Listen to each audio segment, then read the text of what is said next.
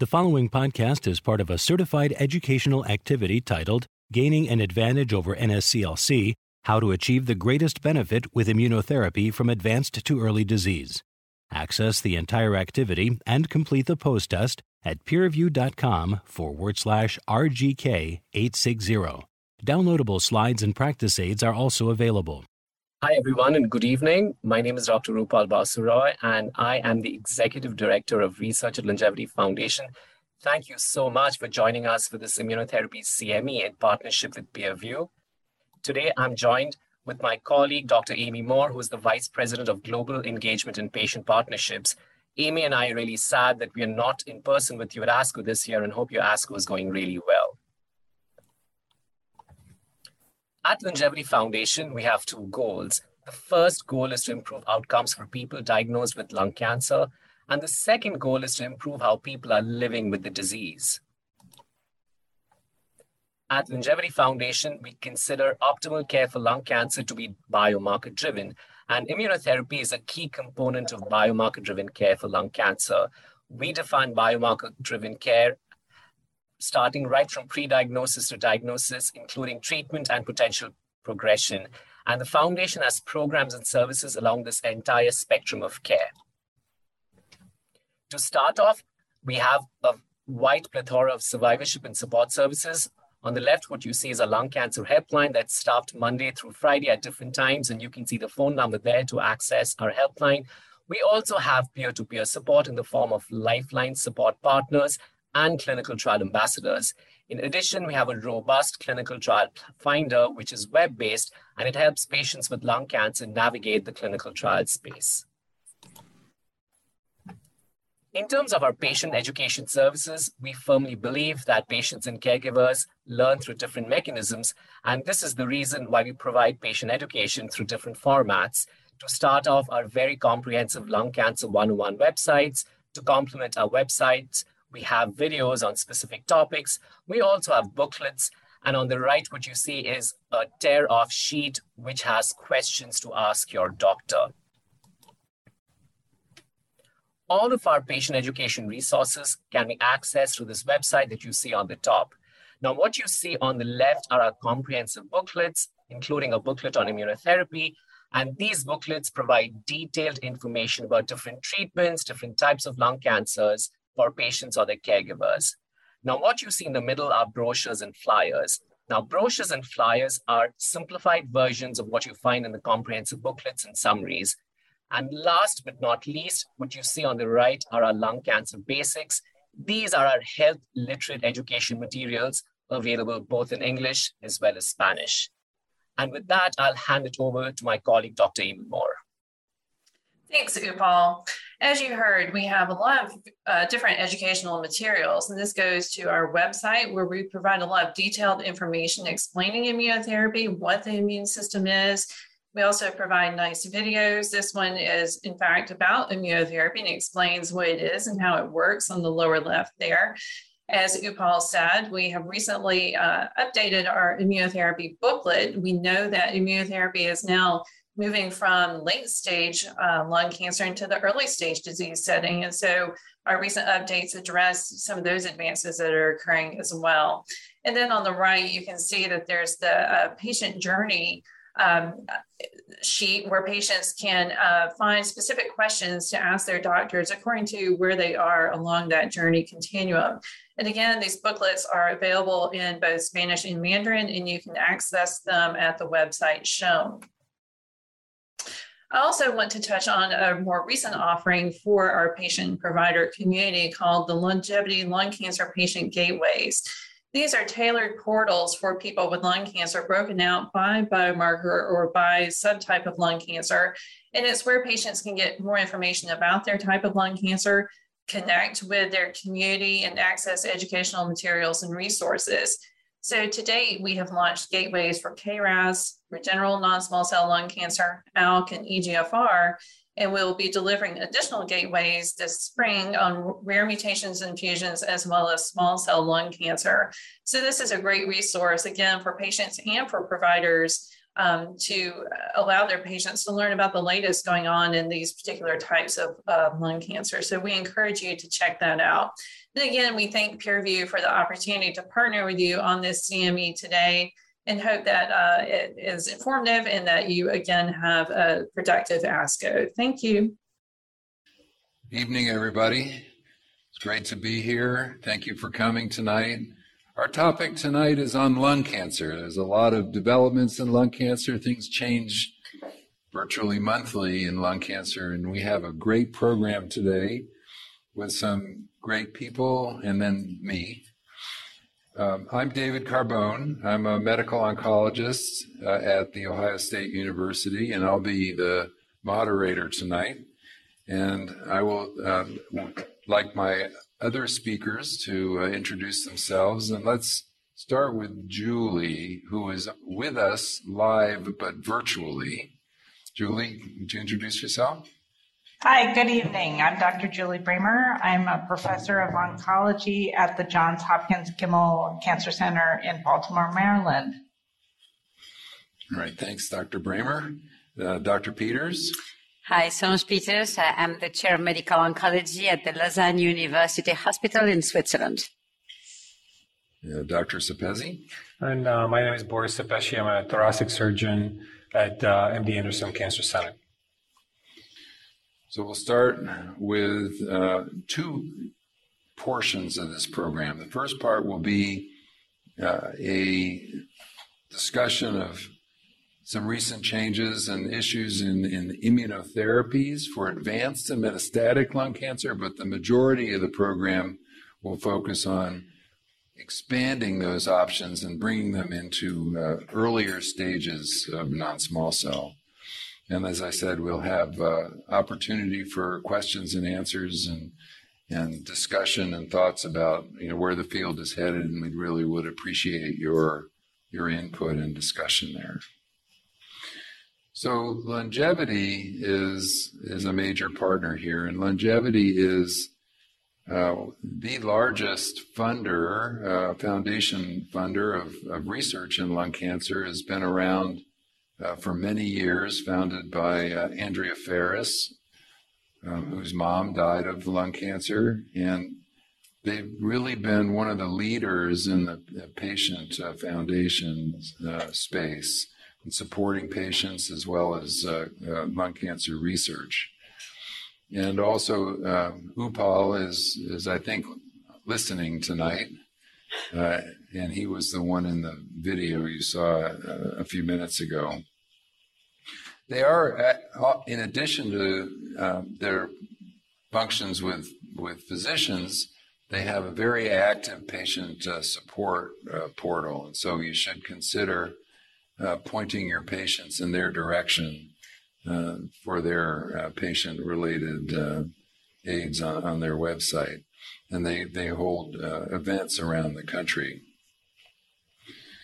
So this is their examples of screenshots of their patient-facing immunotherapy educational material that's on the website. So we'd like to start out with a discussion of metastatic disease with Dr. Bramer, who's very well known and published their seminal New England Journal paper on nivolumab years ago, is currently the chair of the ECOG Thoracic Committee, a very influential thought leader in this field. Julie? All right. Well, thank you very much, and thanks for having me. We're going to briefly discuss advanced disease, but like Dr. Carbone said, the exciting changes most recently are moving the immunotherapy in early stage disease. But we'll first lay the foundation and show you the lay of the land in metastatic disease, and also briefly just touch on some of the new data that has come out or will be coming out here at ASCO. So why are we discussing this topic? There are some gaps and opportunities for improvement. We know that immunotherapy, either alone or in combination, has demonstrated improvement in outcomes, including overall survival in first-line treatment for non-small cell lung cancer. And as these options and combinations are approved, there's multiple options, and it is a challenge for us to navigate amongst the options about what is best for our patients in the clinic.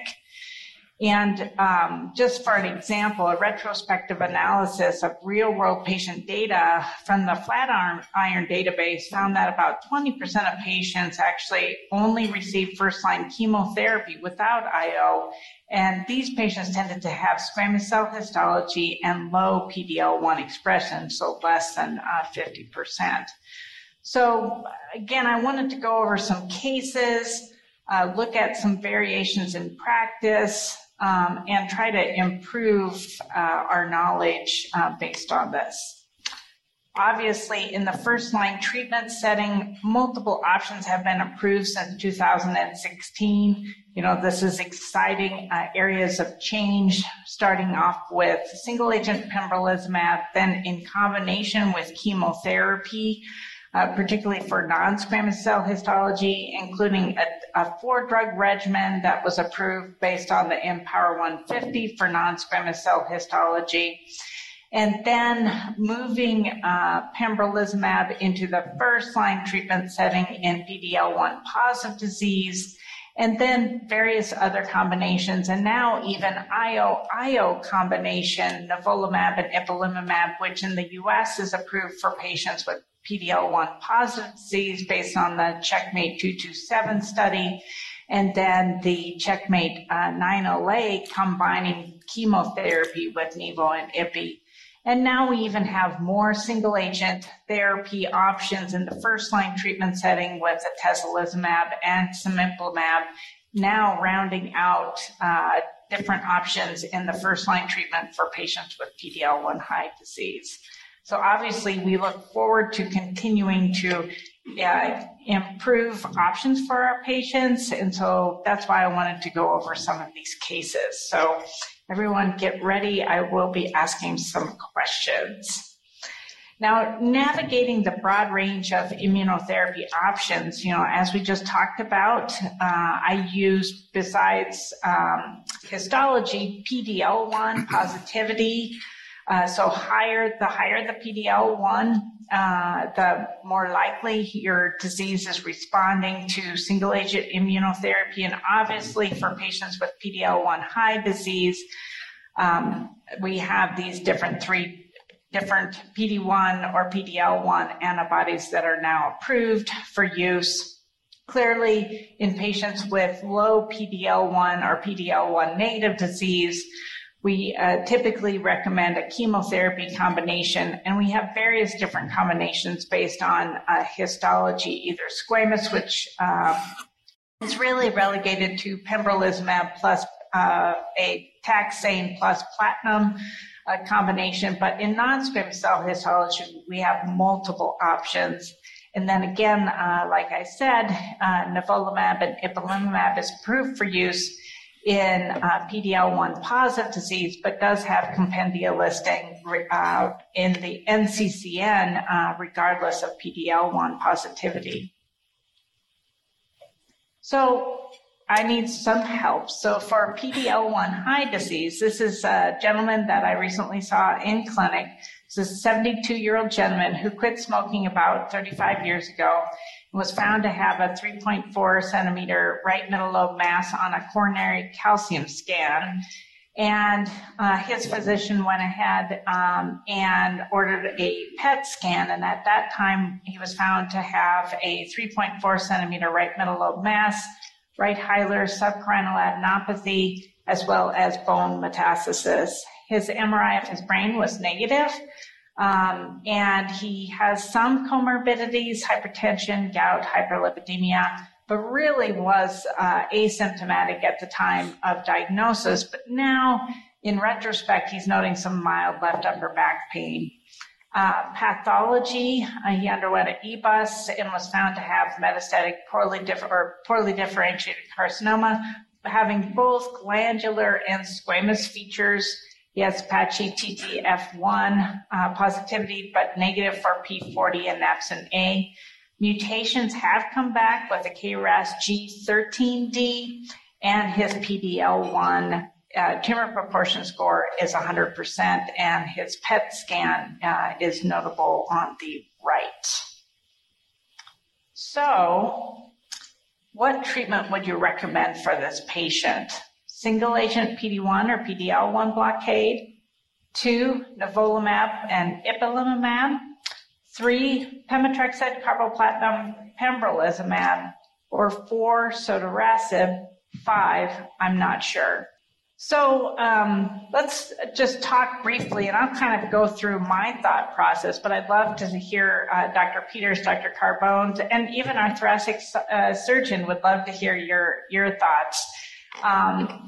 My thought in this particular patient with high PD-L1 and not a ton of disease and pretty asymptomatic, my thought was to go with single agent PD-1 or PD-L1 blockade.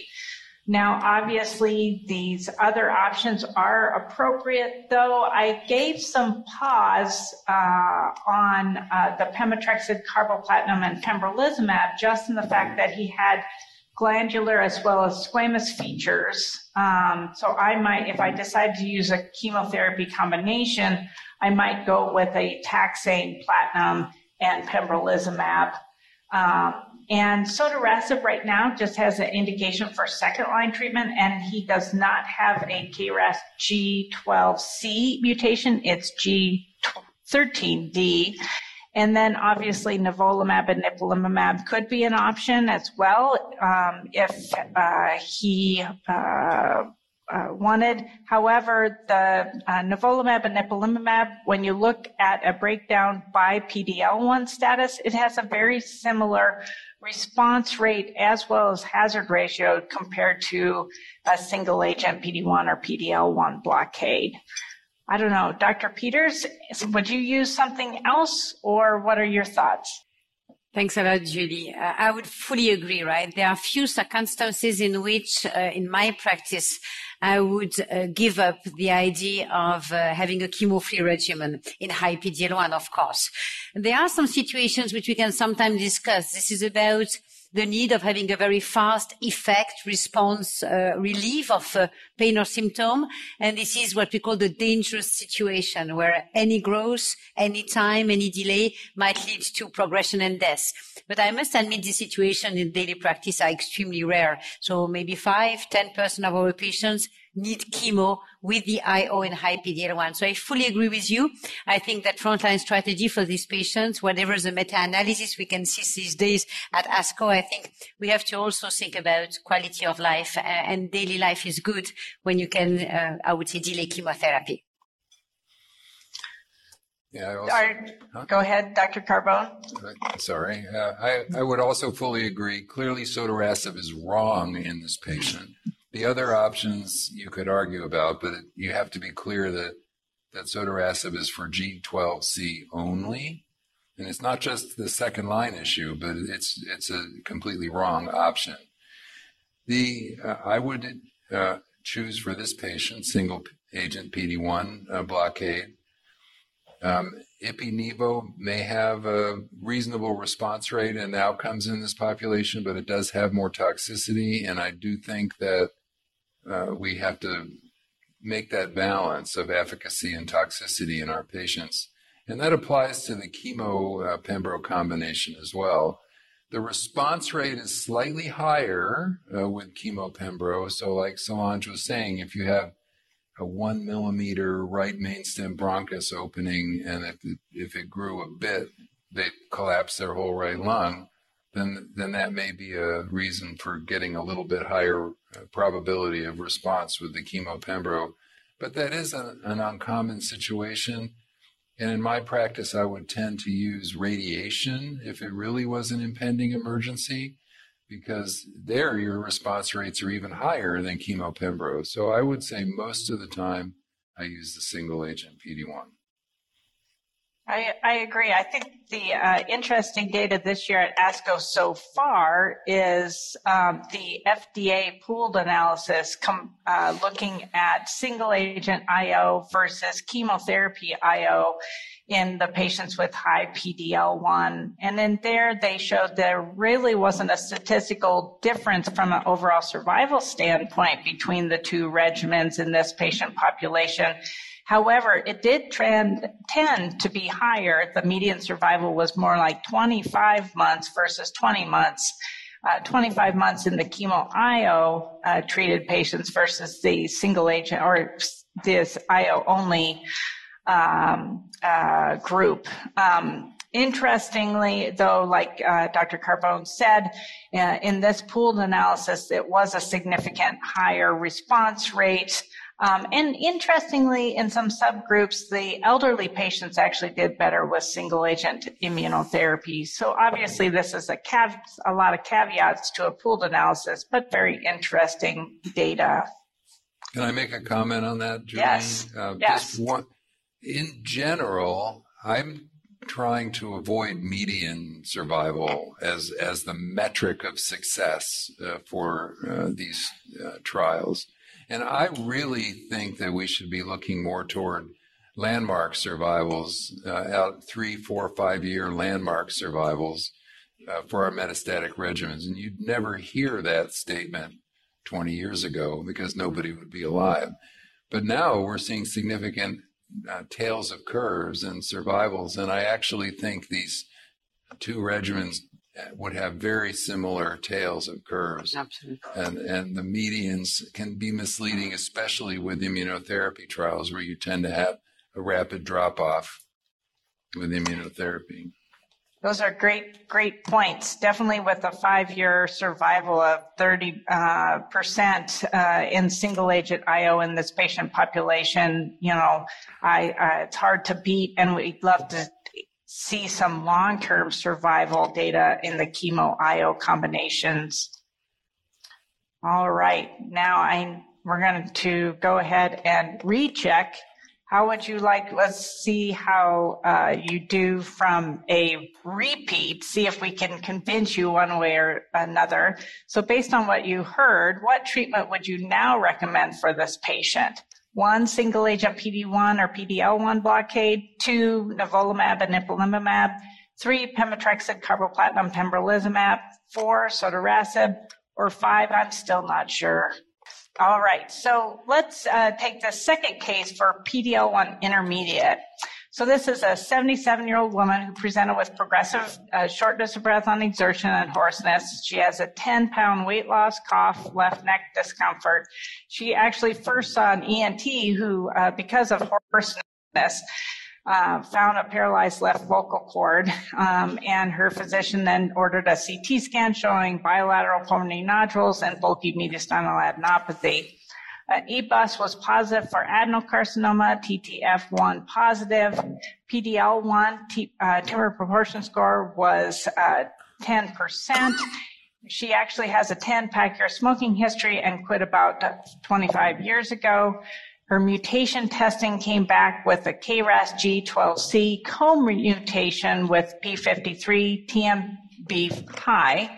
And before starting therapy, she was admitted for rapidly worsening shortness of breath and was found to have a large pericardial effusion, which required emergent paracentesis and pericardial window placement. So she finally comes back to your office after being admitted. And what do you recommend for therapy? 1, single agent PD-1 or PD-L1 blockade. 2, nivolumab and ipilimumab. 3, pemetrexed, carboplatin, pembrolizumab. 4, sotorasib. Or 5, I'm not sure. All right. So from my standpoint, I gave actually pemetrexed, carboplatin, and pembrolizumab. I did not go to sotorasib up front based on FDA approval. And nivolumab and ipilimumab could be used, but I felt that I really needed that 60% or close to 60% response rate Certainly single-agent PD-1 or PD-L1 blockade could be used, but I definitely get a little nervous based even on some older ASCO pooled data from the FDA that did show that chemotherapy and IO did perform better than single-agent PD-1 in patients with PD-L1 low or intermediate positivity. Dr. Peters? Thank you. An interesting case, because when you look at this patient who has a very old smoking history and what we call I wouldn't say a light smoking, but it was at the limit, only 10 pack years, but all the feature of a heavy smoker, a KRAS mutation, a high TMB. So let's consider that the patient lied on her smoking history because it doesn't look to be compatible. If he was a smoker, we never see that. So, well, let's say smoking habit was a feature of this tumor, because otherwise you always question, remember, the only time where you should think about chemo is when a patient is never smoker, because the number of neoantigen to present to the immune system is low. But it might not be the case of this patient. So here I would also probably, in the strange history, favor chemo IO because it's the safe way to go. If you cannot make the truth come out, I would use chemo IO. I still like a lot, for me, the Nivo-EP. I'm convinced about the idea that this combination, which is still chemo-free, would the disease not be threatening again because some progression or inflammatory process can happen, gives rise to a nice plateau of more than 20% long-term, which is really something to me which is attractive for me and for the patient. I will still wonder if CTLA-4 doesn't bring this plateau slightly higher than without. So 227 or 189, Ipi-Nivo versus chemo IO. If really he's a smoker, I would favor Ipi-Nivo. One thing which is important that about sotorasib, it's not only about the fact that it's at the limit of the competitive response rate with chemo IO, and not only because it's a second line treatment, but also because when you allow your patient to progress once, you might lose your patient when he progresses, right? And if you start with sotorasib, you remove from this patient this chance to be long-term controlled by immunotherapy, which is between 10, 20, 25%. So you should always start with the best hope and the best option first, just not to remove this chance. So even if sotorasib is pretty good drug, it's a second-line treatment there. So there's a reason why you're president of ESMO. So that's a really good point, that everything is a response rate, because sotorasib median progression-free survival is quite short, and we don't know what the 3, 4, 5 year landmark survival is, but it's really low. So I would definitely start with IO in this case. Yeah, so interestingly, that's what we actually started with IO chemotherapy. Well, IO chemo is what I meant. Yeah, we did IO chemotherapy. She did well for about 15 to 16 months, and then we put her on a trial with a combination with sotorasib, and she's gotten about 9 months now progressing, so about kind of like what you would have thought. So based on her discussions, what would you now recommend? 1, single agent PD-1 or PD-L1 blockade. 2, nivolumab and ipilimumab. 3, pemetrexed, carboplatin, pembrolizumab. 4, sotorasib. Or 5, we've just confused you. All right. And this last case. So this is a 77-year-old smoker presented to the emergency room with 1 month history of progressive confusion.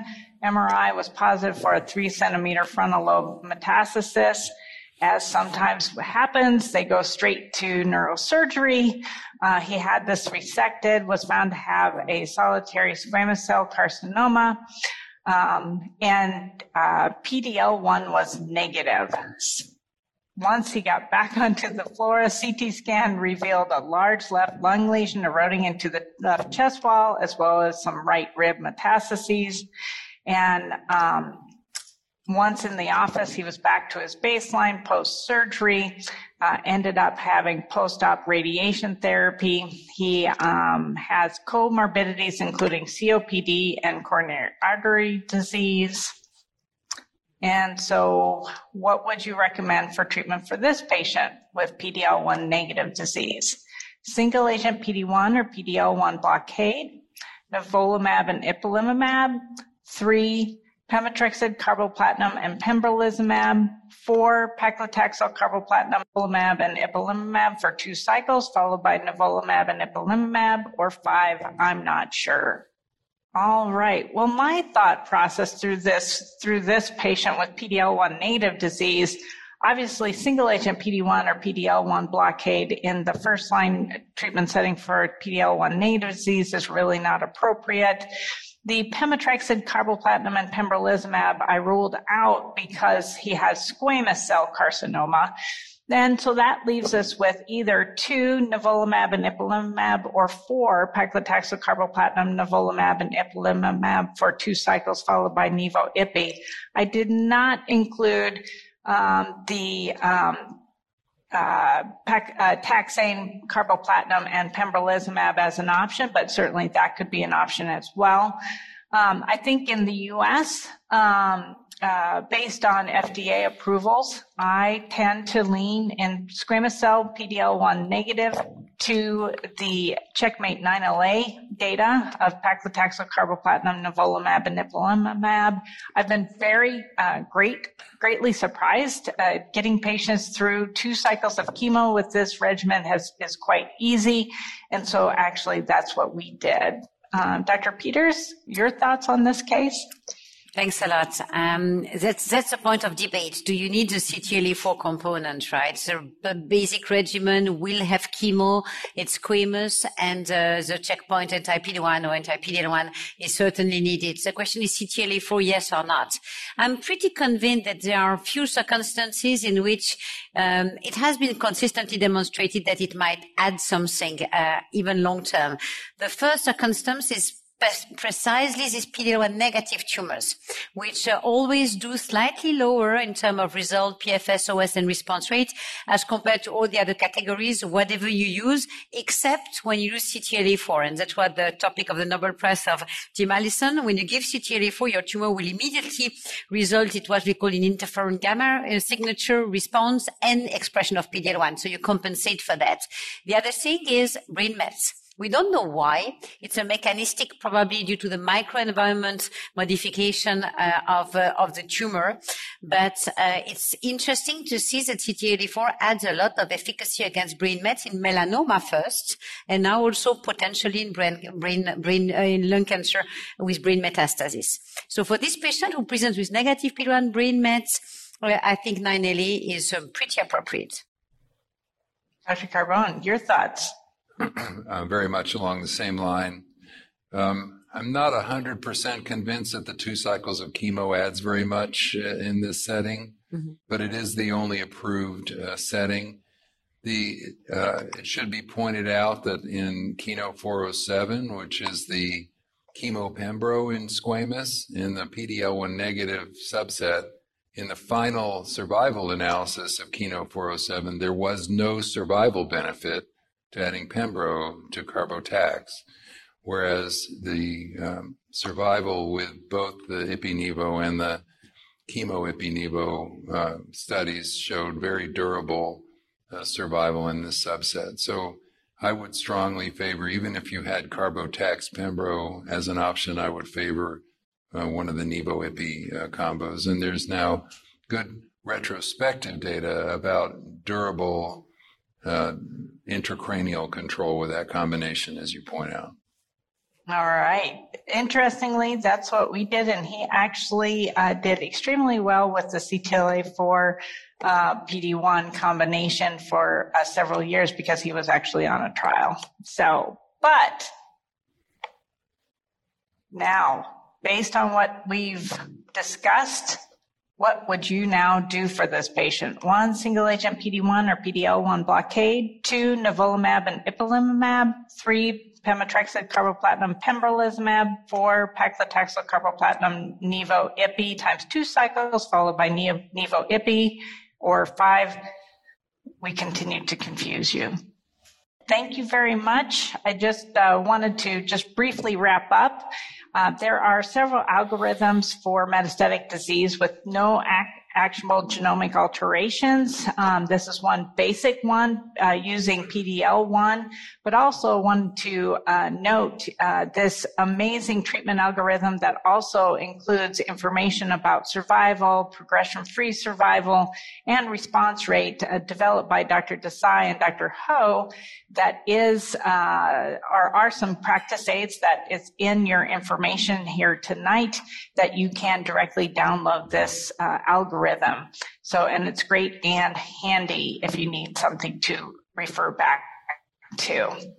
And certainly here in ASCO 2022, like the data that we talked about before with the pooled analysis from the FDA in patients with PD-L1 high, there will be some long-term survival outputs here this year for Checkmate 227, a 5-year survival outcomes, and that will be presented at the poster session on Monday. And then also Checkmate 9LA will have a 3-year update that will also be presented at the poster session on Monday. So I'm going to hand it back over and now let our folks expand immunotherapy into early stage settings for non-small cell lung cancer. Thanks, everyone. All right. Thank you, Dr. Bramer. Now we'll move on to moving these treatments into earlier stage with Dr. Peters. Thank you. So it is a very, I would say, innovative field of development of immunotherapy, not only in lung cancer, across diseases. We'd like to look at the opportunity of adding to surgery with curative intent, which remain the primary treatment for all patients with resectable stage 1 and 3A. We'd like to discuss how we could improve the current outcome of chemo and surgery by adding immunotherapy. There have been lots of barriers in the development of adjuvant treatment in lung cancer, probably the lack of new strategies, but also the problem of the lag time you always have to face when you launch an adjuvant trial. In lung cancer, probably little less than in breast cancer, but still it's long-lasting trials. So we tried also to identify new endpoints. How can you measure the benefit before you observe relapse in a minority of patients, you hope? This will be discussed by the surgeon too. How can you potentially define innovative endpoints? And of course, how we can, in that setting, work better together. It's not only about chemo or immunotherapy, it's about how it can combine with the other colleagues. So now we'll discuss how we are making together this transition to from the data presented by Julie to early stage, and how we can try to manage the sequencing and the multimodality, the multi-professionality, which is needed to drive the new decision-making process. So basically, this is a summary. I love this slide because if you have it, you have everything there. At the time being, it will change over time. But we have in lung cancer a certain number of adjuvant trials and a certain number of what I would say neoadjuvants. Remember that in the neoadjuvant, some call it also neoadjuvant or perioperative, but basically something before surgery. So if you look at the adjuvants, there are 2 ways of giving adjuvant immunotherapy. The 2 ways are with or without chemotherapy. So we had one trial which was mandated adjuvant chemotherapy. It is the IAM Power 10, I will discuss later on, and has given results that we will discuss later on.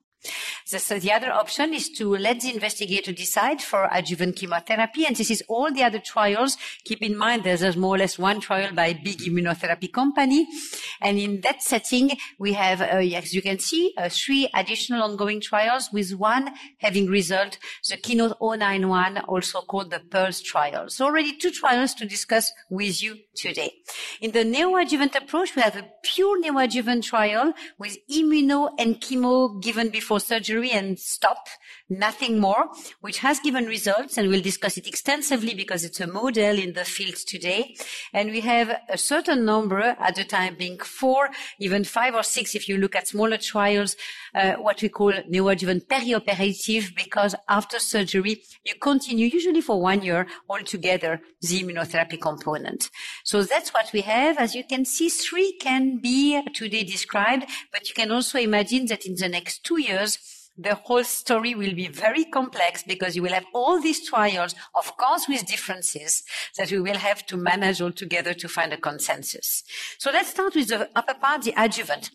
Why would you do adjuvant therapy rather than neoadjuvant? What pushes you to do it after surgery? So first of all, the surgeon, because you don't impose a delay. The surgeon can resect. In some countries, the resections come before any discussion. So surgeon first. Some patients also might feel a bit better knowing that the tumor is out. It can be interesting to think that in the beginning of neoadjuvant checkpoints, people were fearing that the modification, maybe fibrosis, might make resection difficult. So there was some question mark, and you'll see it has been more or less solved. We know that adjuvant works. Adjuvant chemo saves lives. We'll discuss it later on. And in melanoma, there was this idea, and I don't think it's so right today, that immunotherapy might be better if you face a small tumor burden. So like vaccine, they work better if the tumor is small. Is it true there?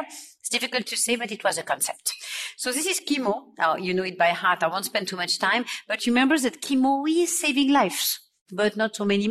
It's the same magnitude as is breast cancer. And absolutely, if you give chemotherapy to patients, you will save a certain number of patients with an absolute improvement of 5% of survivors long term. 5% is still significant. It's black or white, but our curves remain very bad if you look at our survival, right? We have been trying to give immunotherapy to patients. It's an old days trial already, the Magritte. Magritte was a vaccine against MAGE-A3, which had given very nice results in a phase 2 trial and was tested in the adjuvant setting. And as you can see, a vaccine alone, at least at the time it was performed, was not sufficient. And this is, as I said before, the key adjuvant trials. What I want you to look at, because we spoke endpoints, is in these adjuvant trials, all happening with the randomization after surgery, you have to keep in mind that if one endpoint is common and joined to all of these trials, is the disease-free survival. It's not very typical. You're in a curative setting. We all would like to have OS. But as I said before, we all hope that one is a surrogate of the other one, and this will bring progress to the patient faster because you can read DFS. The other thing that you have to keep in mind when we'll compare neoadjuvant to adjuvant is here the staging is a good staging, because when you do look at your stage, you have your surgical stage. So if you say 1B, it's 1B. It's not the pet betraying you, right? So keep in mind that here's the staging is a surgical staging, which is not the case when you look at neoadjuvant, where the staging is a radiological staging. Okay? So this is one, just wanted to complete the adjuvant trials by what we call the next generation of trial. So looking at potentially customizing the adjuvant treatment, particularly the immunotherapy part, by the presence of what we call minimal residual disease, MRD, which is found in the plasma of the patient after surgery. The idea is maybe only the ones with MRD benefit from immunotherapy. You'll see later on, we are not very skilled today in being sensitive for MRD, and you will be very disappointed to learn that the MERMED-1 program was abandoned because the feasibility of such, MRD measurement is today not something that we can bring into a randomized trial. It will continue, but it's too early. Okay? So let's move to the two trials I have to present to you in the adjuvant setting. The first one is atezolizumab in the adjuvant setting. So as you can see, these are patients, we look at the 7th TNM, stage 1B to 3A. So 1B is more than 4 centimeters and 0 tumors. The idea is to, of course, we accepted in that trial EGFR and ALK. You will see the data. Of course, you let in that trial the investigator decide which chemotherapy, but remember that the chemotherapy was mandatory at least one cycle. Patients were randomized after surgery plus mandatory chemo to atezolizumab for 1 year versus best supportive care. And as you can see on the right-hand side of this slide, the statistical design, this is the charm of it. The statistical design was pretty complex. It's what we call a hierarchical design, where every endpoint, when it is met, can redistribute its alpha to the next level. It's a good way to move apart. If by mistake you miss the first step, everything is ruined. So you need to know what you do. But here it was, as you can see, the endpoint is DFS, but the DFS in positive PD-L1 stage 2 to 3. Would it be met DFS in all randomized stage 2 to 3? Would it be met DFS in the ITT, regardless of the stage, ending up with an overall survival? Okay? It's a nice strategy, but again, you shouldn't do a mistake in the order. If you look at the patient characteristic, nothing extremely special to tell you that in a proportion of histological samples facing the reality, 65% of non-squamous. The PD-L1 status, as you can see here, positivity was found in almost 60%, which is what you expect in that trial. And basically, you can see the regimen of chemotherapy meeting the practice. So this is characteristic very in line and very well balanced between the two groups with our practice. Remember the hierarchy? First population on the left, met. So more than 1%, stage 2, 3A, fine. Hazard ratio 0.66, quite stringent.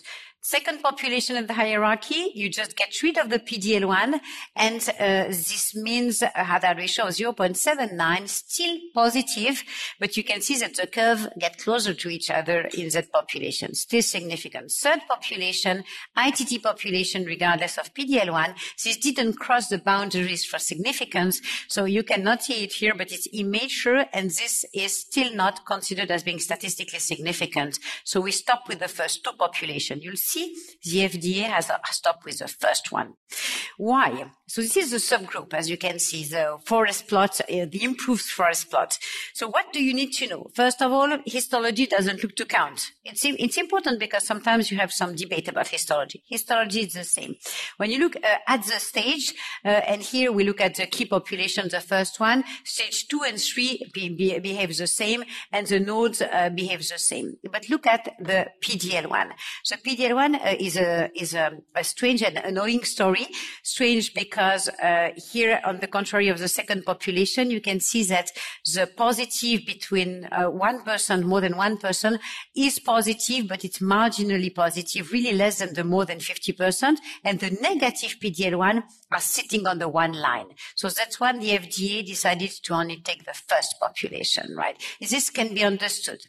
So this is basically, as you can see, the best subgroup, the more than 50%. As I said before, they always benefit more. It's important to show this graph in comparison to the next trial. It's expected, but amazing in terms of magnitude of difference. 0.4 is really something that we like to see. Okay, so the one thing which is important, my ctDNA, so in that situation, it's not MRD which was measured, but they quantified kind of the amount of disease after surgery, right? Trying to see if ctDNA was predicting or not the outcome with autism or best supportive care. So what you can see in all ctDNA evaluable stage 2 to 3A patients, you can see the impact of being ctDNA positive or negative on the outcome. However, what you cannot really see is that the atezolizumab changes something, which is a little disappointing because in both ctDNA positive or negative, what you can see is that the atezolizumab doesn't really differ. I would say it is still beneficial in patients with ctDNA negative. And the other thing is if really ctDNA measured the way it was in that trial, was really sorting patient between residual disease or not, it's not very good because the ctDNA negative, they still relapse pretty a lot for patients who are supposed. So this is about the limits of the exercise. We can still not use ctDNA to detect relapse. Treatment adverse events, don't want to stop too much on that. You know how it works. Anti-PD-L1, it was really a profile which was in line with the expectation for these compounds. Okay? So you can see some in the autoimmune adverse events in the organs as expected with a very modest level of pneumonitis. And early OS data, so of course, extremely immature. So this is, again, you remember the last step of the hierarchy. So you can see a trend into the positive PD-L1 stage 2 to 3A, but it's too early to read. I would guess it will transform into a positivity in the future, but it's my guess. So as I've said before, because of this negative PD-L1, it has been granted FDA approval for stage 2 to 3A, more than 1% PD-L1, the left-hand side, highest level of the hierarchy. Second trial, even stranger, the PEARLS 091. I was involved in this one, which is the adjuvant pembrolizumab. Pretty same design to make the story short. A patient was stratified by the stage and by the PD-L1, of course. And remember, chemotherapy was optional. So patients were stratified by chemo, yes or not. It was led to the investigator. Okay. DFS was the primary endpoint in the overall population. And we had, this is a charm of it. A dual primary endpoint with a second primary endpoint of DFS in the high population of more than 50%. Dual means that if you meet one, you redistribute the alpha in the other one, right? So that's a nice way to potentially consider that both are supposed to be positive, but maybe not equally positive. 1 year of pembrolizumab. Okay. So this is the baseline characteristic. Again, nothing very special to tell you. A small proportion of EGFR and ALK, stage distribution as expected. Chemotherapy was delivered in the majority of patients, again, stage 1B and above. 15% in both arms did not receive chemotherapy. And again, distribution of PD-L1 is really as expected here. Okay. This is one of the dual primary endpoints, the DFS in the ITT. This is the message of this trial. It's positive in all comers. Hazard ratio 0.76, highly significant. But of course, it's a first interim analysis, deserve further reading. You can see the censoring, okay? And interestingly, the more than 50% do not do well. That's the problem of the trial. So if you allow me to go back one slide, that would be extremely annoying. The problem of these two curves, if you concentrate on the curve, this is not the blue curve. This is not the experimental curve, which is going up. Is you don't know why, and despite the stratification, which is pretty good and well done, the control arm in this subgroup is overperforming. I don't know why, and there's no reason, because remember, if PD-L1, if anything, it's negatively prognostic. The more PD-L1, the worst outcome you should have. So this curve is supposed, the yellow, to go down, and it goes up. So it's a spurious exercise of subgroup analysis. There might be many factors doing that. It's very annoying for the trial, and the alpha of this arm will not be given to the other one. So it's kind of a worry that I don't have any answer for you. If you look at subgroups apart from that, remember that here, again, as we know, we can see the result of positivity with some recovery of some subgroups. Look here. There's one subgroup which is surprisingly benefiting is a never smoker. One subgroup which is a little bit surprisingly benefiting is the stage 1B. The stage 1B here is doing pretty well as compared to the other trial you've seen before. Remember, they were sitting on the one. And here what is quite interesting is a negative PD-L1. In this trial, the 50 do not well, but the negative do pretty well. So you complete the picture. Does it mean all patients benefit? Maybe. The other thing which is interesting, EGFR mutants also benefit. It goes a bit with a never smoker. So you recover subgroups, okay? Overall survival is extremely immature in this trial. Frozen hazard ratio today is 0.87, but it's extremely immature, as you can see with the censoring. Toxicity as expected. And that's for the adjuvant trial. You know everything, and it's a matter of questioning today. Are we going to have a table with colors? This is for Atezo, this is for Pembro, depending on the registration. We still don't know, and this data are still not submitted to regulatory authorities for the second one. Neoadjuvant. Why would you use neoadjuvant? So let's take the other way around. So first of all, because if you have the whole tumor, you can imagine in terms of antigen presentation to the immune system, it's probably good to have a lot of dying cells in parallel to the checkpoints to present to the immune system interesting neoantigen. The host and the immune system are fitter before surgery. You remember that everything you do in oncology, when you create a pressure, a negative pressure, a selective pressure, you create heterogeneity. So the problem is if you have a naive tumor, you will have less heterogeneity and more if you are in the adjuvant setting. And last but not least, it's a real opportunity to perform opportunity trial, a window of opportunity trial to have the comparison of biopsy before, surgical sample after, microenvironment, and so on and so forth. And of course, it might shorten the completion of the trial using innovative endpoints. This is a list of trials. All of them are characterized by EFS as primary endpoint. Some of them have also pathological complete response or major pathological complete response as the secondary endpoint. MPR means that in the surgical sample, there are less than 10% of viable tumor cell, MPR. Okay? So we have 816 published in the New England in parallel to the American Association, the AACR meeting. So this is a very interesting trial. And the only arms that I would like you to look at is the ones where we could read at the end is the comparison of neoadjuvant chemo versus neoadjuvant chemo and nivolumab. What was interesting there is it's only 3 cycles, maybe a little short, but 3 cycles of chemo and nivolumab. Primary endpoint is EFS. and pathological complete response. These are co-primary endpoints. This is the charm of it. It means that they immediately divide the alpha between the two subgroups without any further distribution. Statistics become very interesting. Baseline characteristic, as expected in Access patient, half are squamous, a bit more squamous than you can imagine. And there is a high proportion of stage 3. Why? Probably because we are used to give neoadjuvant in stage 3 disease. So it might be we have favored this neoadjuvant strategy there. So this is a distribution of patients. I just wanted you to look at one glimpse I give here, which will be continued by my colleague surgeon, is that when we do this graph, there were lots of parameters measured. And one which was measured was the time of the duration of surgery. Remember, is it a problem to perform surgery? And as you will see later on, it was rather the other way around. All the surgical parameters were pretty improved by the addition of nivolumab and not worsened. Primary endpoint, co-primary endpoint, pathological complete response in every site of tumor, nodes and tumor. And as you can see, you multiply your low pathological complete response by 10. So you go from 2.2 to 24. So this is a pretty important improvement, which is seen across all stages of initial disease. So really an amazing improvement. 24 is unbelievable for lung cancer doctors, I can tell you. This is the subgroups of the patient looking at pathological complete response. So to make a very long story very short, all subgroups benefit. Maybe one subgroup a little less, which are the never smokers, but all subgroups benefit in terms of pathological complete response.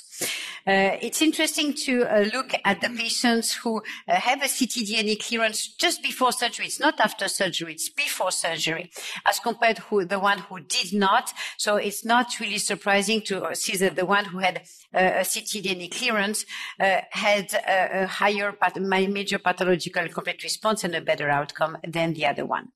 Second co-primary endpoint, the EFS.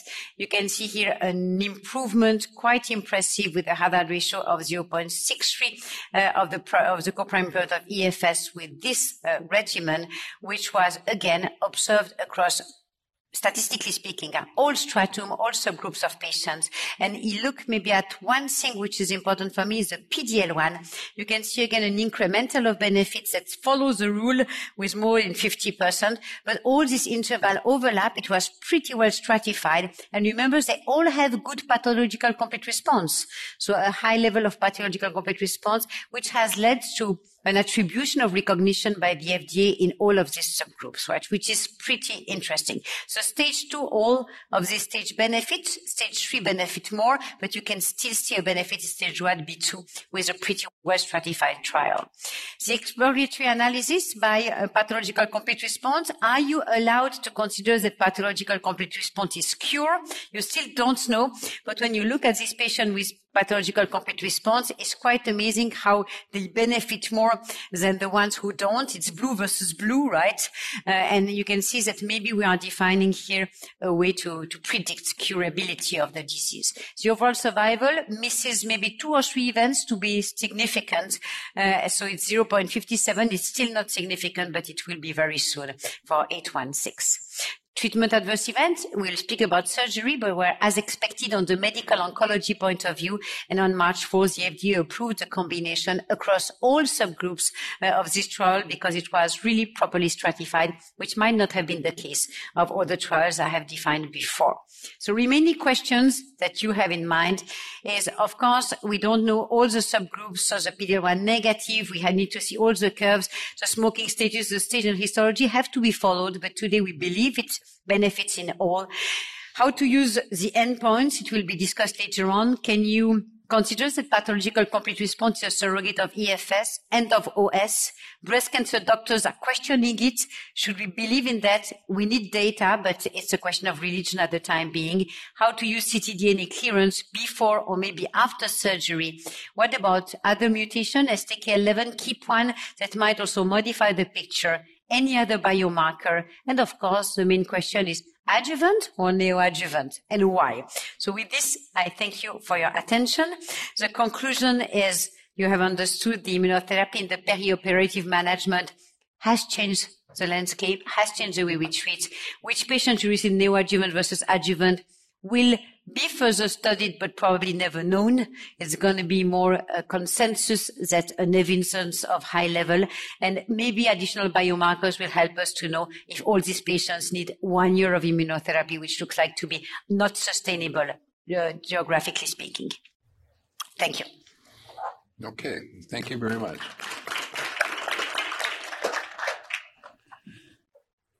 So, the last speaker is Dr. Boris Sapesky, and he's going to give the surgeon's perspective on all of this.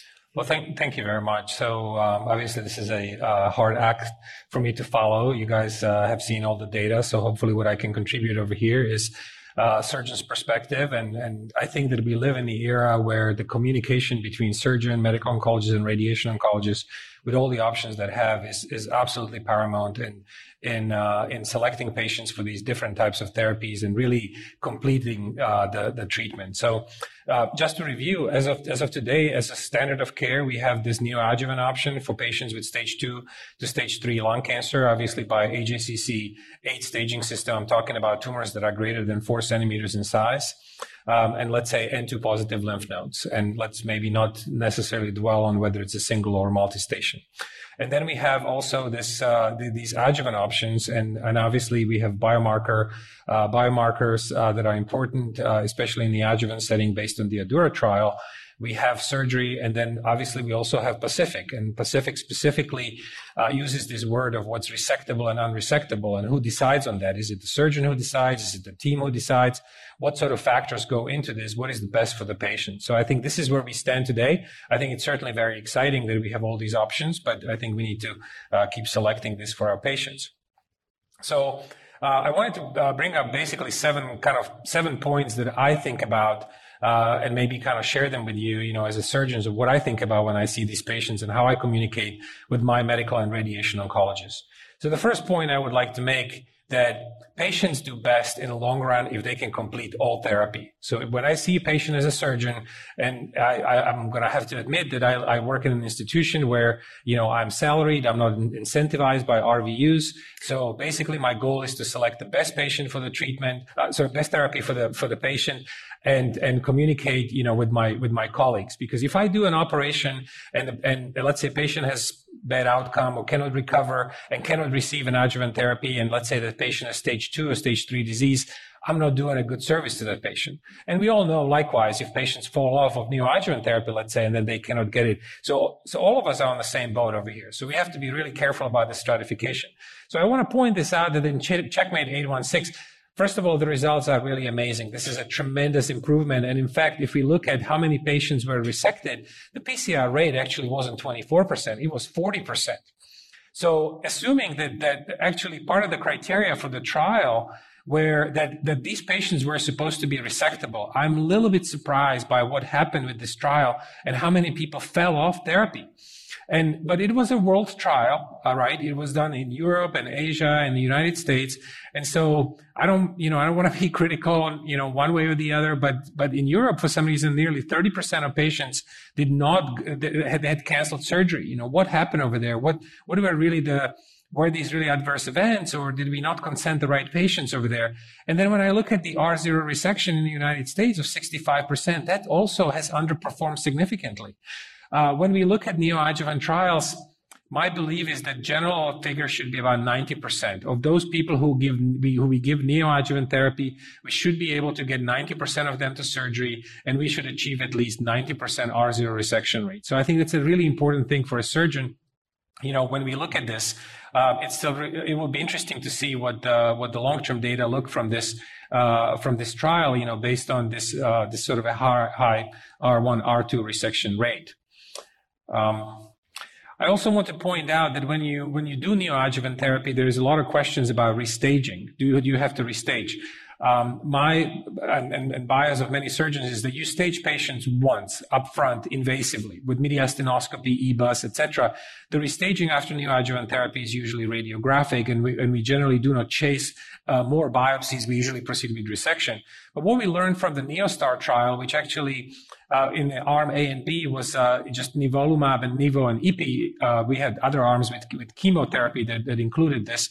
But we saw this phenomenon of nodal immune flare, that immunotherapy can essentially create a sarcoid-type reaction in the lymph nodes. So I would caution everybody that if you see that there is progression in the lymph nodes after any sort of immunotherapy treatment, don't necessarily assume disease progression, but biopsy those patients, because it wasn't a trivial event. It occurred actually in about 16% of patients.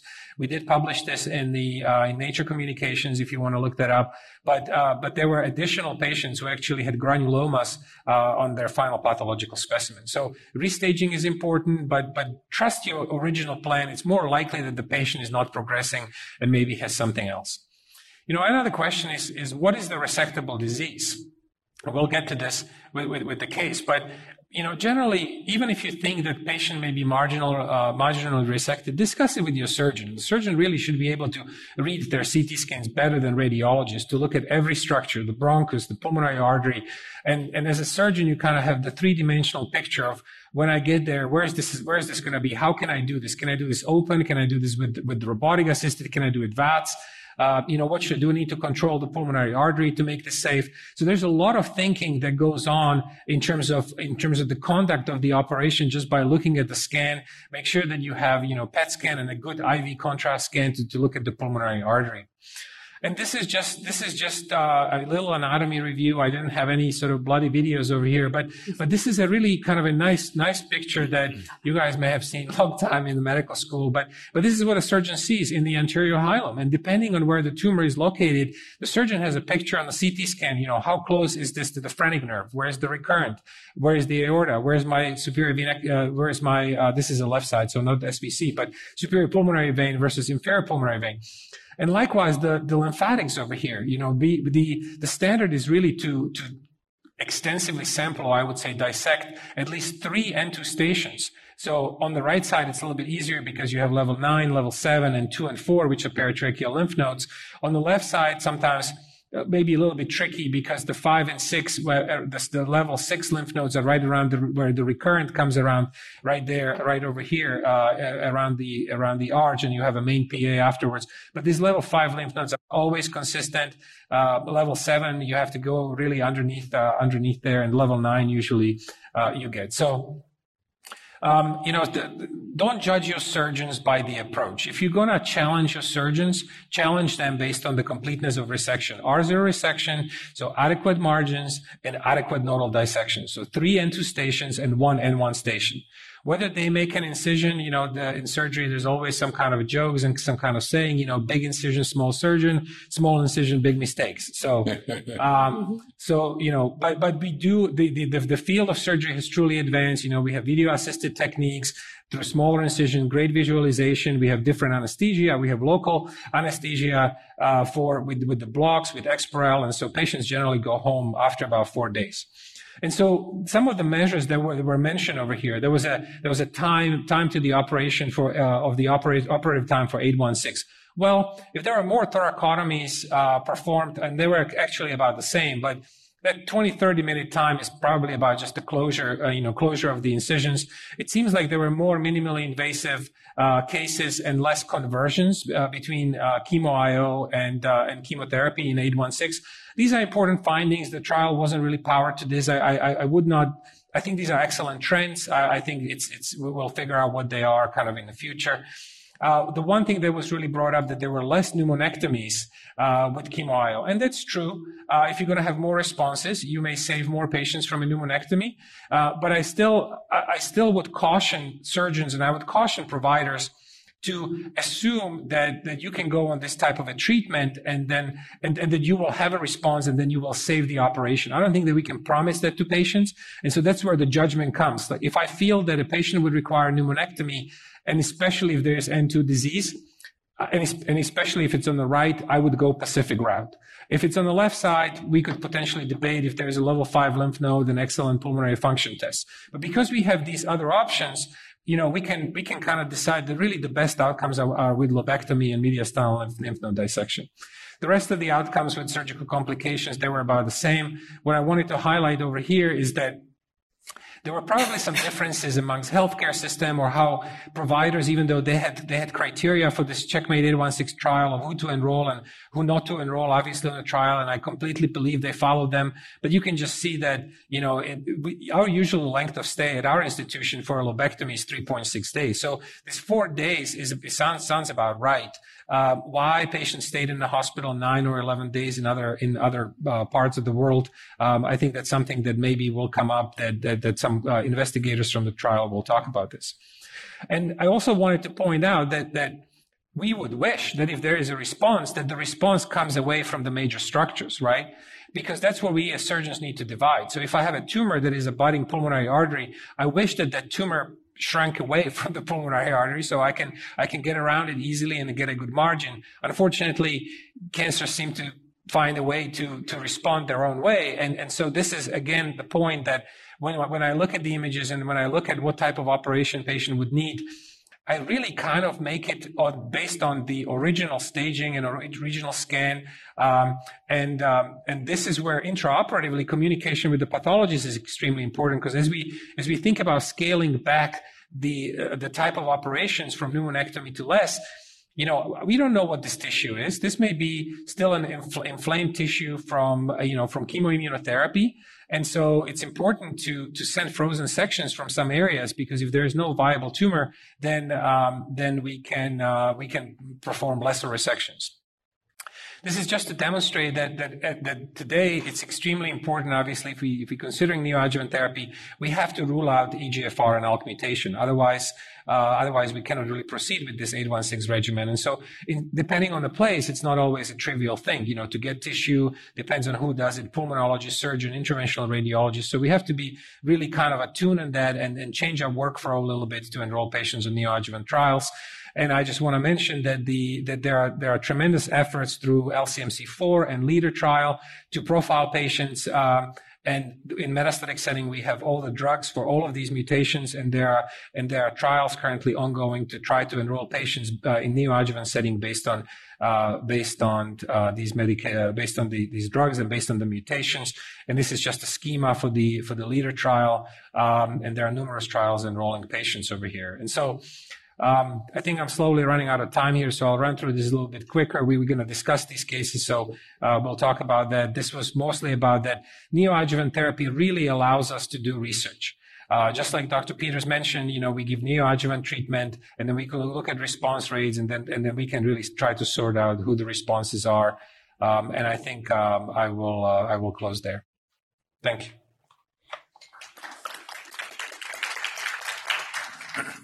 So now there are some updates in the relevant studies here that are being presented or at ASCO. These are being presented on Monday. This is a neoadjuvant Nivo plus platinum doublet, a Checkmate 816 update, late-breaking abstract, and then the Pearl study also, an abstract on Monday. So these are surgery cases. Okay. So I can go. This is one of my patients. So this is a 60-year-old male who was diagnosed with adenocarcinoma of the right upper lobe. And in fact, I showed you this. I showed you this picture over here. I showed you the staging. So he was staged as a T3N1. There was a tumor that was really extending from the right upper lobe bronchus into the bronchus intermedius. His MRI of brain was negative. He didn't have any N2 station disease, but essentially 3A disease. He was a former smoker. He was EGFR and ALK negative. Excellent pulmonary function test. He could have tolerated right-sided pneumonectomy. But when I looked at this, I maybe thought, that potentially surgical resection could be, but based on just that scan, what type of treatment would you offer, just based on what you saw over there? So chemoradiation, chemo-IO followed by surgery, chemotherapy followed by surgery, chemo-RT followed by surgery, upfront surgery followed by adjuvant therapy, and Dr. Bramer's favorite, I'm not sure. Give your opinions on these answers. Boris? So I communicated about this patient with our medical oncologist, and really this came down to the judgment that I felt that in the worst case scenario, pneumonectomy would be possible. This patient, I thought the right upper lobe sleeve, really, since there was no N2 disease, perhaps if there was N2 disease, maybe I would push this a little bit more to the Pacific protocol. But we did treat these patients with chemo IO, with the plan to perform surgery. Actually, this patient was on trial as well, received 3 cycles, very similar to the 816 regimen. I wonder. What do you think about the chemo RT followed by surgery option? Yes. So there's an institutional bias. I know, University of Toronto, and I know that, for example, Swedish in Seattle, they used to have a lot of bias with chemoradiation followed by surgery. I know that other institutions really thought more about, chemo followed by surgery. I think a lot of data, even with chemotherapy, that didn't necessarily demonstrate benefit. That if the surgeon can achieve an R0 resection, then I don't think there is any role for doubling down on the local treatment. I think what we're really trying to achieve here is some kind of a tumor regression and prevent metastatic disease, and local regional control will be done surgically. That's where the judgment comes. I don't think there's a reason to do that. Plus, I know that PORT now with the ALT trial kind of fell out of favor, but it is better to save radiation for maybe slightly positive margin if that sort of occurs. So we have not been using chemoradiation followed by surgery as a paradigm. Comments, Dr. Bramer? Well, I guess since there was not N2 disease, then we lean against chemo RT. Our radiation oncologists like doing that for N2 disease, but I think based on the NADIM-2 study that was presented earlier today, I'd push back and have them consider chemo IO followed by surgery. I guess one question I had for our surgeon is about pneumonectomy. Do you give any pause about giving chemo IO followed by pneumonectomy in these patients? Not necessarily. I think first of all, we shy away from pneumonectomies just as a general rule. I would say, especially on the right side. Now, if there are patients who are who have exceptional physiologic status, I think that's how I would make the decision. I think left-sided pneumonectomies may be a little bit better tolerated, but I think when I look at pneumonectomy, I look at what can I achieve with the pneumonectomy relative to the extent of the disease. And what are my other options? But just because patients receive chemo IO, that is not a deal breaker. I think it really comes down to patient's physiology. Dr. Peters? I would also probably use the 816 because remember, this patient is interesting because he's resectable. He's obviously operable too, but I would say in order to avoid a pneumonectomy, being able to pursue with your sleeve resection, he should not progress because you would be in trouble. So before 816, at the age of chemo only, remember progression rate under chemo induction was 20-25%. In 816, the progression rate is 7%. So the risk is low. It does not inexisting, but it's low. But for me, it's acceptable. Chemo versus chemo RT, we do the randomized trial published, not making me younger, probably 10 years or 15 years ago in the Lancet, where we compared 3 cycles of chemo plus minus neoadjuvant radiation. And as you said, what is the conclusion of all this multimodality treatment is one local, perfectly well-performed strategy is enough. An optimal local treatment is enough. So I would never give radiation there. But now I would feel confident, 7% risk of progression, that chemo IO might be the good solution for these patients. The question we will have is, what hope did you have to minimize your risk of surgery and your extent of surgery? Sometimes the surgeons give us incentive telling that they could minimize the surgical risk or the surgical, I would say, extent. And that's an additional incentive for the patient quality of life later on. So the bottom line is the entire world has changed with the release of 816 data. I mean, these answers are completely different now than they would have been 6 months ago. Mm-hmm. So let's go ahead and vote again, see what people think. Were we convincing or confusing? Well, this case sort of continues. So you guys gave this type of treatment. So you give this regimen, and this was your response. So this is after 3 cycles of chemo and nivolumab that you decided to give, and then you restage the patient with a PET-CT scan, and this is what you get. The bronchus is now open. There is no visible disease. There is this little tiny area of FDG uptake right over here. And you know, what to do sort of in this situation. And I'm not sure that we have I don't know if we have questions following this, but I mean, it's certainly a question for a surgeon, but I would be interested to hear from, you know, from our panel or from others. I guess we do have questions over here. So what would you do at this point? It looks like there is basically clinical complete response. So would you do observation alone because of clinical complete response, do surgery as planned, which was sort of a sleeve resection?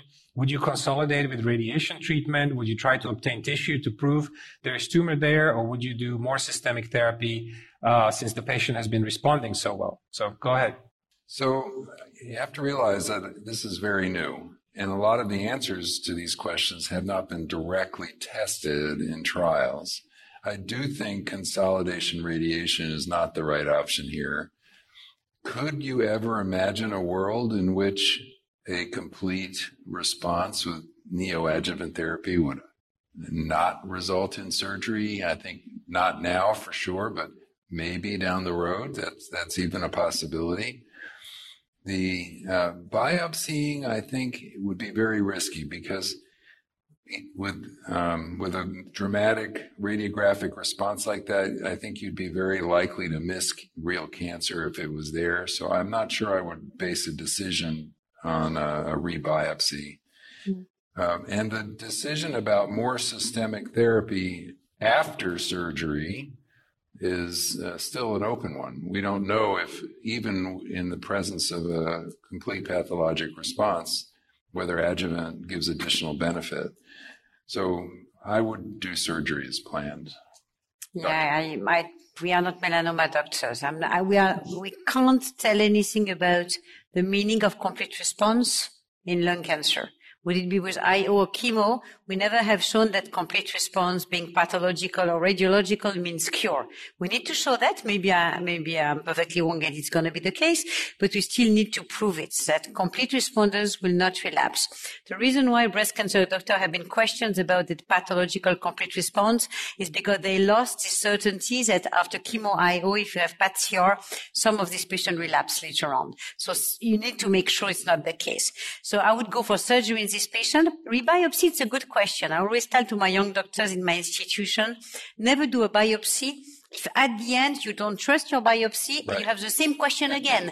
So here you do your EBUS, it's negative, and you say, well, we should go surgery anyway. Yeah.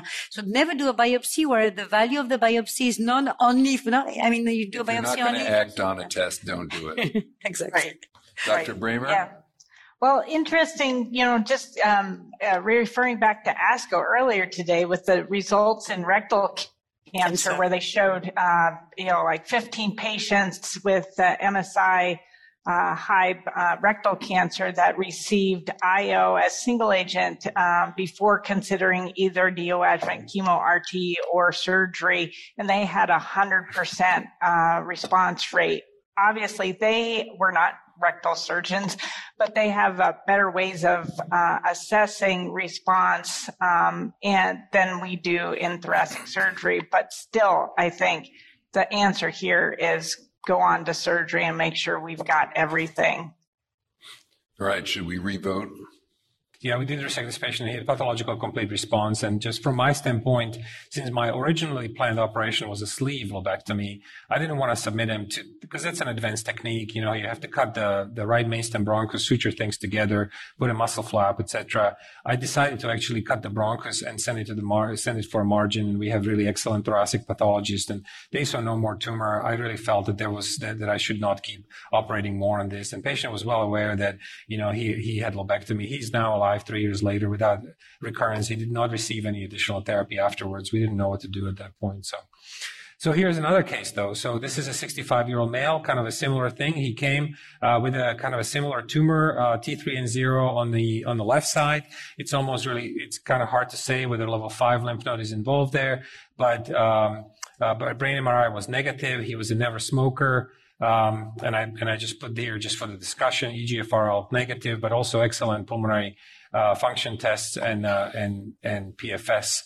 And so what would you do based on what you saw for that patient? Would you treat him again with the Pacific? Let's say he's stage 2, but you can't really tell. You can't really biopsy those N2 lymph nodes at level 5.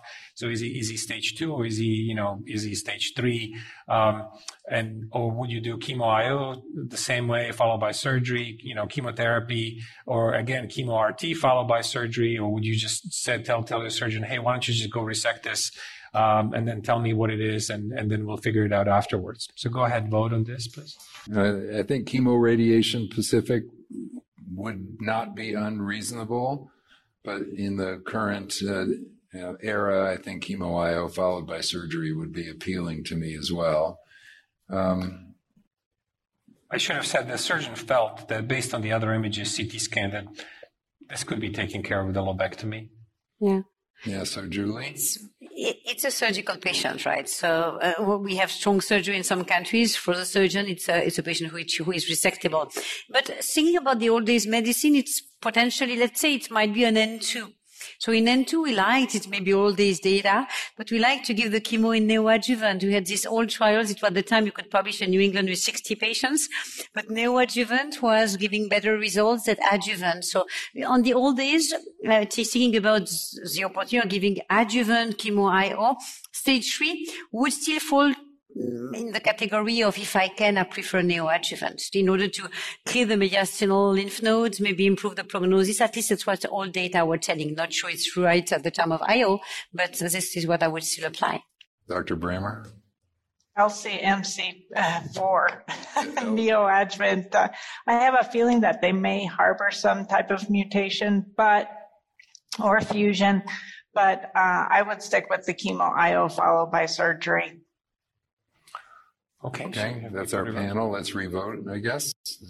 But that's what we did. I mean, we gave chemo IO, but this is what happened. I mean, so this is after 3 cycles of chemotherapy plus nivolumab. This was done on trial. PET-CT scan actually showed no response to therapy. You can actually see that there's maybe a little bit of an uptake at level 4L lymph node now. You have maybe some uptake with post-obstructive maybe a little bit of post-obstructive pneumonia. I mean, this is the type of scenario I was talking about, is the level 4L lighting up a little bit because of a little bit of a pneumonia, a little bit of an infection, or do we overinterpret this as potential disease progression? So after 3 cycles of chemo IO, that's the CT scan. What do? Do you talk to your surgeon and just say, hey, just go take it out. Let's switch and let's go with chemo RT. I guess I have had a couple of, so it's either or, obviously. All of these trials actually were designed for patients that were operable up front, in the opinion of the multidisciplinary team. And so this is a patient that historically would have gotten surgery up front. So I think that the argument, in my mind, would be for sure surgery, but then the question of whether or not additional adjuvant is needed is an unanswered one, because all of the current randomized neoadjuvant chemo IO studies all use adjuvant. 816 doesn't, and we don't know whether in 816 the patients who did not get a PATH CR didn't get a huge amount of benefit from the neoadjuvant chemo IO, not significant. Yeah. And we know in immunotherapy that there are very, very good responders, probably the one who survived 5 years. But for the other ones, we know from not the best trials, but that there might be a question of duration of IO. And stopping too early might be detrimental. It's not the best responders and not the top of the curve, but the other ones might need a certain exposure to anti-PD-1, anti-PD-L1. So that's my fear about 816 is I'm not so sure that 3 cycles of checkpoint is enough. And I mean, not sure for sure that I'm ready to think 3 is enough if the response is that way or that way. I need to, so somebody shows me it's enough, right? So it's going to be difficult to compare, but it's nice because BMS decided to make the same trial with a longer time, which will probably help us understanding the contribution of the longer time of IO. But I don't like this 3 cycle. I must say, I mean, certainly I can do whatever I want. So I tend to give a bit more than 3 cycles of IO. Yeah, so we can look at the non-PATH-CR subset in the ongoing trials, and if there was a benefit that suggests adjuvant help, but it's not a head-to-head comparison, it's a cross-trial comparison. And also compare the complete pathological response. Of course. Is there a way to prevent a small number of relapse, which will happen, right, by continuing the IO longer? Dr. Bramer, what do you think in this case? I think we're kind of stuck probably going straight to surgery and then deciding, depending on what we see under the microscope, decide whether or not you feel comfortable stopping versus giving something else. I'd be really torn and really want to push hard on the insurance company if it's not an MPR. I'd be really nervous about leaving this person without any adjuvant therapy. I'm not sure what the insurance approval would be with neoadjuvant. In this case, if you decided to give adjuvant Pembro or adjuvant Atezo, they'd probably get denied. Mm-hmm. Yeah. All right, let's go ahead and vote again. Surgery is planned or surgery followed by adjuvant? I think both reasonable cases. Mm-hmm. I think we can probably combine those answers. So again, I think that Dr. Carbone made an excellent point over here that when we now strategize about these patients, I think this is where surgeon, medical oncologists, radiation oncologists really just need to meet up front and say, we're going to choose this strategy. And it's going to be, I think, unlikely to deviate from that. As you can see, the scans can look kind of weird after chemo, immunotherapy. But I think that if the surgeon truly felt that this is a resectable disease, I think patients should be given benefit of the doubt and at least have put a scope inside his chest to make sure that there's no metastatic disease or something like that. Because it's unlikely that even after 3 cycles that are given every 3 weeks, so that's 9 weeks plus another 3 weeks, let's say, to plan an operation, that the cancer, there would be such a significant hyperprogression. People have talked about hyperprogression, but biologically it doesn't always necessarily make sense. And if the patient was healthy enough for lobectomy up front, I think the patient should be given benefit of the doubt because you really truly find out. I mean, we say operating room is the temple of truth. And so that's where you really find out what you have. Dr. Peters talked about the fact that final pathological staging truly, really tells you where you stand. And so complete resection was achieved over here. Margins were negative. This was a YPT 3 and 0. The only question is that this patient did not respond to your induction therapy. What to give this patient now? And I think we kind of alluded to that. And yeah, that's a real question that we kind of touched on. But if they didn't respond to chemo IO, is more chemo IO going to help them? So, I'm not sure about more chemo. He received probably 3 cycles. You want to add an additional cycle where there was probably slight progressive disease? I would just do more IO. Yeah, and then as we just heard, sometimes you go into with intention to operate and you find pleural implants or some other reason why they can't be resected. But good for this patient that wasn't the case. All right, let's go on. This is an adjuvant study. Did you want to do this or should I? I think go this ahead. is your case. It's not your case, but not my case either. Okay. But this is a 55-year-old Asian American with a extensive smoking history, presents with hemoptysis, right upper lobe mass, 4.9 centimeters, solitary right hilar lymph node, brain's negative, PET otherwise negative. And this is a guy who went to surgery, and a right upper lobectomy was performed with an R0 resection. It was adeno, high PD-L1, driver negative, G12A mutation, 1 positive hilar lymph node.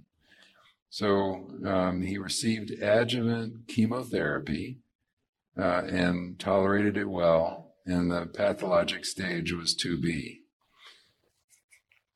So then the question here is, what would you do in the modern era with this patient? High PD-L1, driver negative, complete resection. positive Hyler node. So let's vote. I think that that's a very reasonable answer in this patient. Adjuvant atezo. Now, why pick atezo over pembro? I don't think there's a lot of rationale, except the subsets were very weird in the pembro study, and the high PD-L1 group didn't do as well. But it's a subset analysis. It's a primary endpoint. So when you will have to attribute a score for this endpoint, at the time being, it's about score. So I agree, atezolizumab, level of evidence has a higher level of evidence and magnitude of benefit. Yeah. Dr. Bramer? Oh, definitely adjuvant atezolizumab. Again, I do have that question about the high PD-L1 for pembrolizumab, but you could do either, particularly now in a patient with stage 2 disease. I think giving another year of therapy is the appropriate. Yeah, great. And we haven't even touched on, IO exclusion criteria, but clearly those exist in clinical practice. Okay, re-challenge question. What do people think about atezo, pembro, surveillance, or adjuvant radiation and IO, or I'm not sure. So we have a bunch of questions from the audience and online. I think maybe we can just we are over time, but I think we can touch on them. One question was in the INSIGNA trial, which is randomizing PD-L1 greater than 1% metastatic patients to pembro versus pembro chemo. And then additionally, if they randomize to pembro, it randomizes them on progression to adding chemo versus switching to chemo.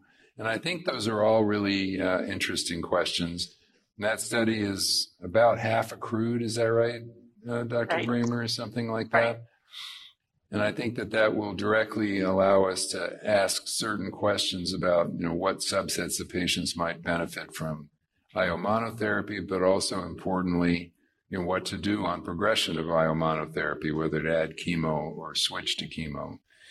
So I don't know if we need additional discussion on that. It's an ongoing clinical trial that I think is a high priority. Please enroll. Please enroll. So another question is, does neoadjuvant immunotherapy replace radiation therapy for stage 3A disease? Dr. Peters, what do you think?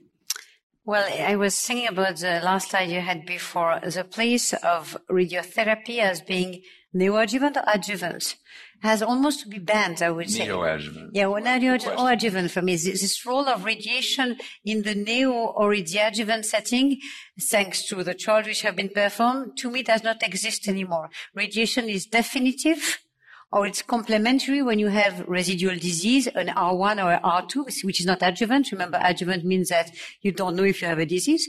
So what I mean is, for me, neoadjuvant radiation has been proven to be grossly and in randomized trial not a strategy to adopt. So does neoadjuvant IO replace radiation? No, because for me, radiation has gone, but it's still the new standard of care. Yeah, I would agree with that. And Dr. Bramer is nodding as well.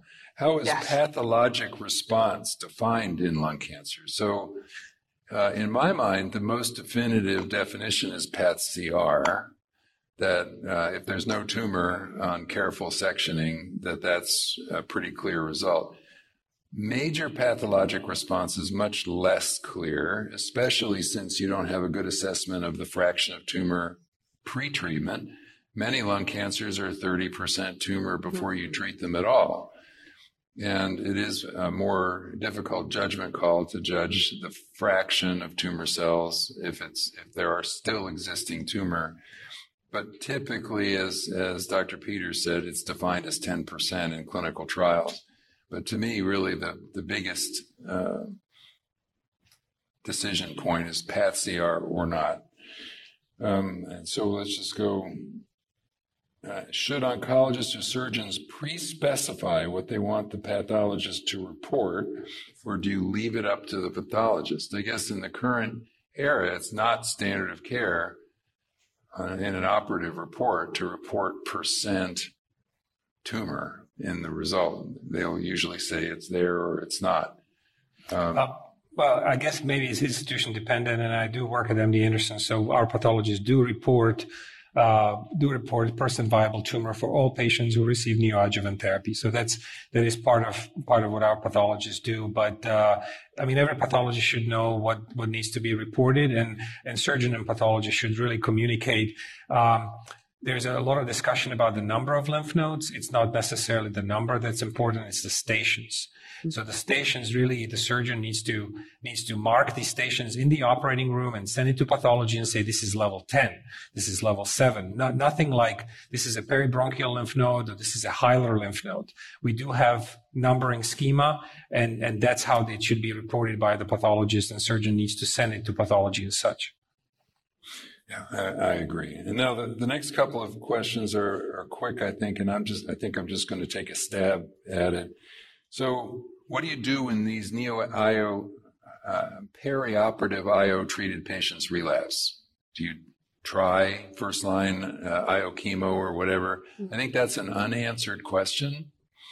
But I would say right now I would use standard first line metastatic therapy with chemo IO. I would use 9LA. You would use what?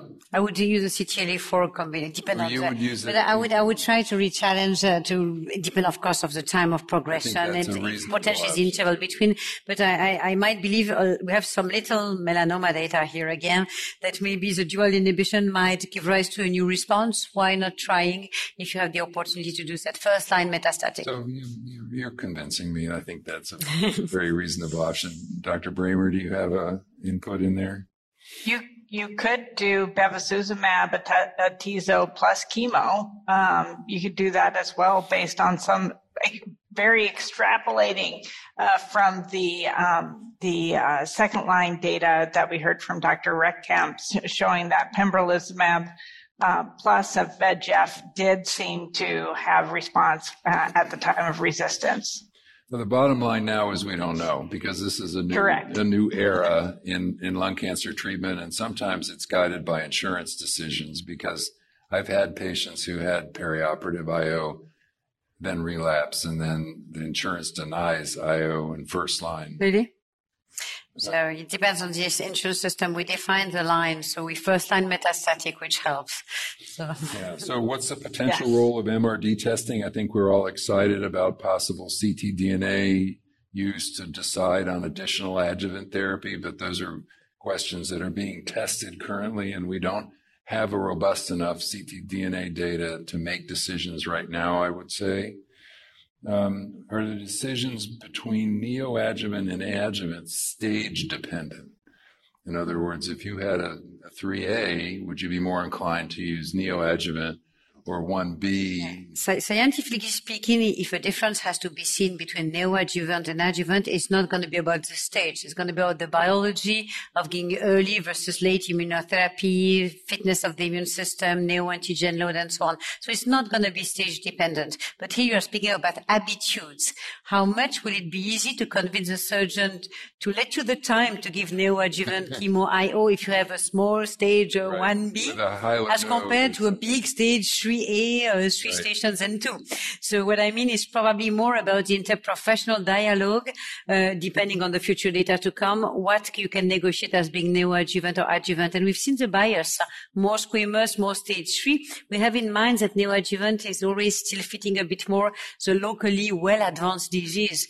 But probably in the future, we need to adopt consensual strategies. What do you think? So the issues are more psychological than biological. The way I talk to patients is that once they have stage 2 disease, I tell them that the therapy that you will need is local therapy and systemic therapy. And how we sequence the therapy doesn't necessarily matter. If I have a smoker who I want to stop smoking and who has stage 2 disease and I want to do some prehab, I would say, you're going to tolerate this better up front. Let's give you an upfront treatment. We do have that bias a little bit in my institution, so I will admit that. But as a general rule, the higher the stage, the more towards neoadjuvant. But I would give neoadjuvant to anybody who I feel clinically meets criteria for systemic therapy somewhere in the treatment. Yeah, and I have a bias toward neoadjuvant in general, but Dr. Bramer, what do you think? No, I agree. I have a bias towards neoadjuvant, but for very small tumors, I think a lot of them will escape my grasp and go straight to the surgeon. Okay, a question about what to do with EGFR mutant lung cancer. If you know someone's EGFR mutated, I would say you should not give IO neoadjuvant. Correct. I agree. Disagreements? No. Question is what to do if you know someone is ROS mutated or BRAF mutated. There's unanswered questions because those are very small subsets of the current trials, but my inclination is also not to use IO in those patients. BRAF may be an exception if the person's a smoker, but that's... Or Metaxon 14 when he's a smoker. Right. So the two. Right. Dr. Carbo. Yeah. I think we should try to conclude. Oh, please conclude. Okay. I'm getting the hook here. So I think we need to conclude. They're probably going to kick us out of the room soon. So I really would like to thank you for listening to us. I think we've had a very robust discussion and a complex area of cancer therapy. And I appreciate all your questions, and I'm sorry I didn't get to all of them. So thank you very much. Thank you. Thank you. This activity is certified by PVI, Peer Review Institute for Medical Education. This activity is developed with our educational partner, Longevity Foundation. Remember to download the slides and practice aids. Thank you for listening. Download materials and complete the post test for instant credit at peerreview.com/RGK860. This activity is supported through educational grants from Bristol Myers Squibb, Genentech, a member of the Roche Group, and Merck & Company Incorporated.